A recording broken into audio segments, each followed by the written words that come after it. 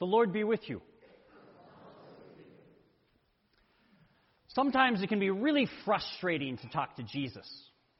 Let me explain what I mean by that. So the first question that Jesus is asked in John's Gospel is, where are you staying? And Jesus' answer is, come and see. Come and see. And today, in John chapter 11, we get to see how Jesus does. We get to see Jesus see the world through God's eyes. We get to see what it means to see when you are not only the creator of the universe, but are the one for whom 1,000 years are like a single day. We get to see what it is to see the world through the eyes of someone for whom past, present, and future are all the same in a moment. We get to see what it means for Jesus to see the world. And we see that the way Jesus sees means that Jesus doesn't fear danger. Because you see, Jesus, he knows how he's going to die. Right? He knows he's going to get crucified. And so when he hears that his friend Lazarus down in Judea is sick, he says to his disciples, well, let's go down there and visit him. And his disciples say, wait a minute. We were just down there, and the people there were trying to stone you to death. It says in our translation, the Jews were trying to stone you, but I want to be clear about what that means, because John's Gospel uses the term Jews a little differently than we use the term Jews today. So today we tend to use Jews to refer to a religion, or maybe even an ethnicity, but in the first century, Jews were also used to refer to people from a region of Israel called Judea. In the same way that today we use Yankee in a couple different ways, right? We can talk about the Yankees, and we might mean a baseball team in New York. But if someone from the South says they're going to go traveling up north and they're worried about getting in fights with Yankees, they're not worried about fist-fighting baseball players, right? It's a term for a region of people who live in a certain part of our country. And the same thing is true with the term Jews. It refers to the people of Judea. Most of Jesus' disciples are from the north in Galilee. They say, why are you going back there, Jesus? The people in that region, they want to stone you. But Jesus has seen the future. He knows how he's going to die. It's going to be on a cross, not by a stone. And so he's not afraid of danger. And because Jesus can see through God's eyes, Jesus takes his time. When Jesus hears that his friend Lazarus is sick, even though Jesus loves Lazarus, even though Jesus knows that Lazarus is gravely ill, Jesus hangs out 2 more days where he is before going to see Lazarus. Jesus knows that Lazarus will die, but he also knows that he can raise Lazarus from the dead. He has seen that future. And so what's a couple extra days? After all, if Lazarus dies, it gives Jesus the opportunity to show people he can raise the dead. And so, because he can see through God's eyes, Jesus takes his time. And because Jesus can see through God's eyes, Jesus doesn't grieve death. Jesus, when he gets down to Bethany, and he meets Lazarus' sisters, Mary and Martha, they say to Jesus, Lord, if you had been here, our brother would not have died. And he says, well, he'll rise again. You'll get to see him. And they say, yeah, on the last day. But what about right now? And Jesus, for whom past and present and future are all one, says, what are you talking about? I am the resurrection, present tense. There's no last day about it. Lazarus is alive right now in me. I can see him alive, can't you? And the answer is no, they can't. Mary and Martha grieve, but Jesus doesn't grieve death because he sees through God's eyes. When Jesus invites his disciples to come and see, he invites Thomas, he invites Mary, he invites Martha, he invites all of us to come and see him transform water into wine, to see him multiply loaves and fishes, to see him heal the sick and give sight to the blind. Jesus invites us to come and see, and the disciples do. Mary and Martha and Thomas, they go, but they can't see. They can't see as Jesus does. They can't see with God's eyes. And so when they start talking to Jesus, they get frustrated. When Jesus isn't afraid of death and says, let's go back to Judea where they're all trying to stone me, Thomas, exasperated, says, well, we might as well go and die with him. When Jesus says, why are you all worrying? We'll just wait a couple extra days. We'll take our time. It won't matter in God's time. Well, Martha, she gets exasperated. She gets so exasperated, what she does is she just walks away from Jesus and tells her sister, why don't you talk to him? When Jesus tells them, all will be well in the resurrection, that is now in me that I can see, Martha can't. And so she says, Lord, if you had been here, he would not have died. When our loved ones die, the truth is it doesn't matter. Sometimes the Bible verses we've memorized or theology we've learned or the hymns that we sing, when our loved ones die, we find ourselves asking, why, God? Why did you let my loved one go into danger? Why did you wait so long to heal them? Why do I have to wait to see them face to face again in the resurrection that is to come? Why can't it be now? Jesus says, come and see, and invites us to see life, but sometimes all we can see is death. All we can see is our loved one. Our loved one's body wrapped in the grave clothes of our memories, tucked away in the back of a cave along with our hope for a life of them and covered over with a stone to hide our grief and our pain. So that we can smile when Jesus says, come and see the life that I have, because we can't see as Jesus does. All we can see is death. And so, God, realizing that we can't see with God's eyes, asks to see with our eyes. Jesus, when he sees that Mary and Martha, these two women of incredible faith, women who believe in the resurrection, women who believe in him, who will call him the Messiah, the Son of God, when even they cannot see death as God does, Jesus flips the script. Jesus flips the script because it started off by us asking Jesus, where are you staying? And Jesus answers, come and see. But now, at Lazarus' tomb, Jesus will ask Mary and Martha, where have you laid him?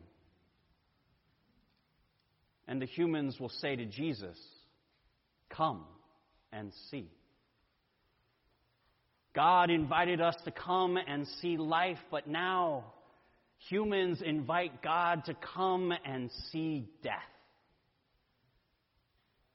But the tricky thing is, as soon as Jesus asks to come and see death with human eyes, he realizes that we don't actually want to see death. It's as true now as it was back then. In our day and age, an open casket funeral is a rare thing, right? We have ashes. We put them in urns. We put up a picture of them alive. We don't want to see that body anymore. We don't want to see death. When we talk to people who are grieving, I notice there is often a hole in the conversation as we try to talk with those who are bereaved about anything other than the one thing that is on their mind, because we don't want to hear death. And when at last we have to acknowledge that someone's died, we tend to use euphemisms, right? They passed away. They transitioned. They were lost in the park. We don't want to speak death. I do this. Heck, even Jesus tries to do this. He says to his disciples, Lazarus is just sleeping. And the disciples take what is true from a divine perspective and try to make it true from their human reality. And they say, if he's just sleeping, Jesus, don't worry about him. He'll be fine. And so Jesus has to tell them straight up, no, Lazarus is dead. Let's name this death. And then Jesus says, show me where you have laid him.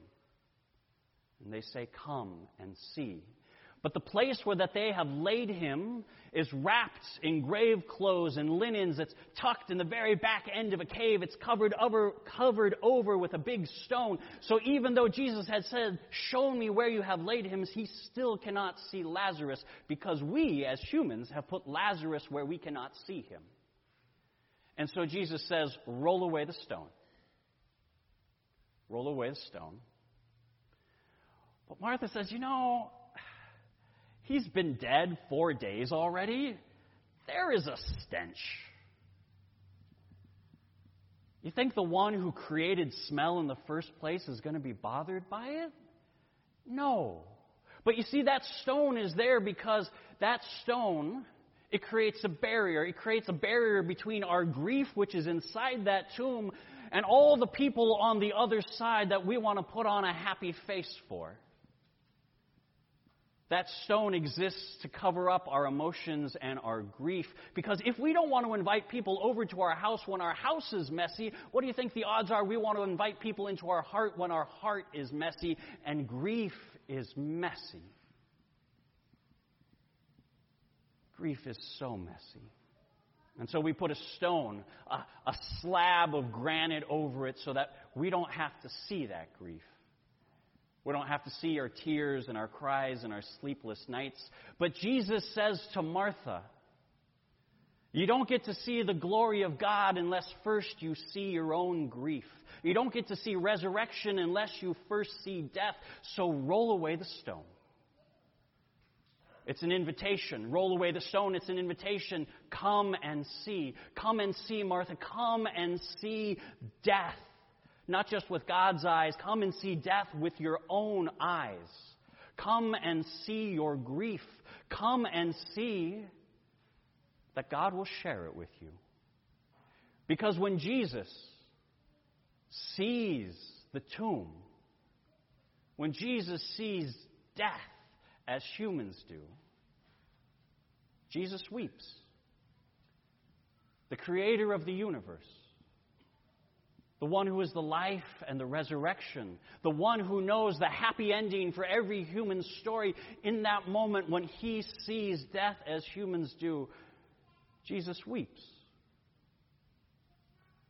Jesus is our rock. But like the rock in the wilderness which Moses strikes, within the rock that is Jesus is a spring of life that bursts forth, watering his face with tears. Every single tear is a promise from the waters of baptism, a promise that we are loved, that we are God's, that death cannot take those gifts from us. God has built our bodies so that when all we can see is death, our eyes pour forth the promise of life. Jesus says, roll away the stone so that you can see your own grief, so that you can know that even though there is death, you are still alive because your love is proof that your love continues for this person after death. Come and see as God does. Come and see as you do. But even having rolled away the stone, Jesus still can't see Lazarus in the tomb because Lazarus is tucked way back in the end of a cave, which is where so often we put our loved ones when they have died. Because it's a painful thing to remember our loved ones who have died. And so we say, you know what? Better not just to think about them. Better to tuck them away in the recesses of our mind, in the shadows and the darkness. And their death won't hurt us. But Jesus knows that we can't see resurrection until we see death. And so Jesus says in a loud voice for all to hear, Lazarus, come out. Lazarus, come out. Not because God can't see Lazarus in that tomb, but because we can't. It is an invitation for us to come and see our loved ones who have died. To recognize that they are still there with us in Christ. I have so many people who come to me and say, Pastor, I loved this person. They died a few months ago. I find myself talking to them. Is that wrong? You know what Jesus does to Lazarus when he dies? Jesus talks to him. He says, come out. And you know what? Lazarus listens. He hears him because our voice of love can cross even the grave. By all means, speak to your loved ones who have died. They can hear you. Lazarus can hear Jesus. We think that because someone has died, we have to tuck them away from our life. But no, the relationship we have with them still exists. They are alive in Christ. And so Jesus tells us to cry out, Lazarus, come out. Come and see the relationship you had with this person is still there. Though they died, they are alive. And yet when Lazarus comes out, Jesus still can't see Lazarus. We still can't see Lazarus because Lazarus is covered in grave clothes and strips of linen, which is what we so often do to our loved ones who have died. We mummify them. We preserve them exactly as they were in the moment of their death. We say, here is the image of them on my mantle. May they never change. But here's the truth. For something to be alive, it has to change.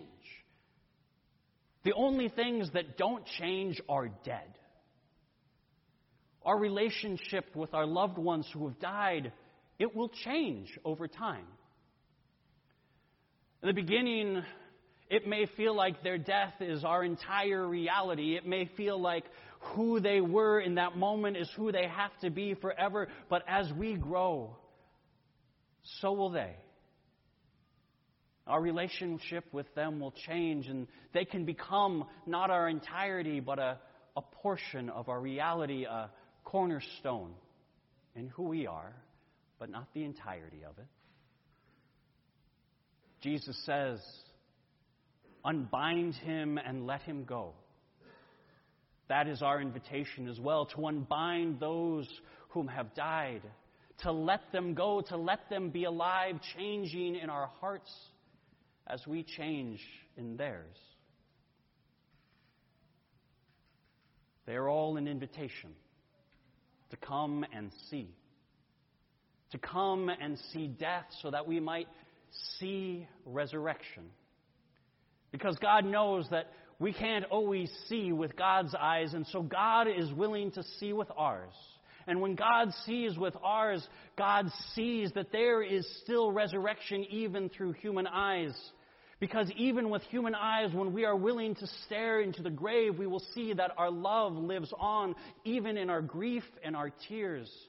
When we are willing to look into the grave, we will see that our loved one lives on in the relationship we have with them in our hearts. When we are willing to look into the grave, we can see that our loved one lives on because they continue to grow and change with us throughout our life. Yes, there will come a day when we will see our loved ones face to face. But until that day, when we struggle to see with God's eyes, may we invite God to see with ours. May we say, come and see. May we roll away the stones of our grief and see God weep with us. May we call our dead ones to come out and see that their relationship is intact in Christ. May we unbind them and let them go to see that they can live and change and grow as we do. Because though they die, they are alive in Jesus. May we come and see. Amen.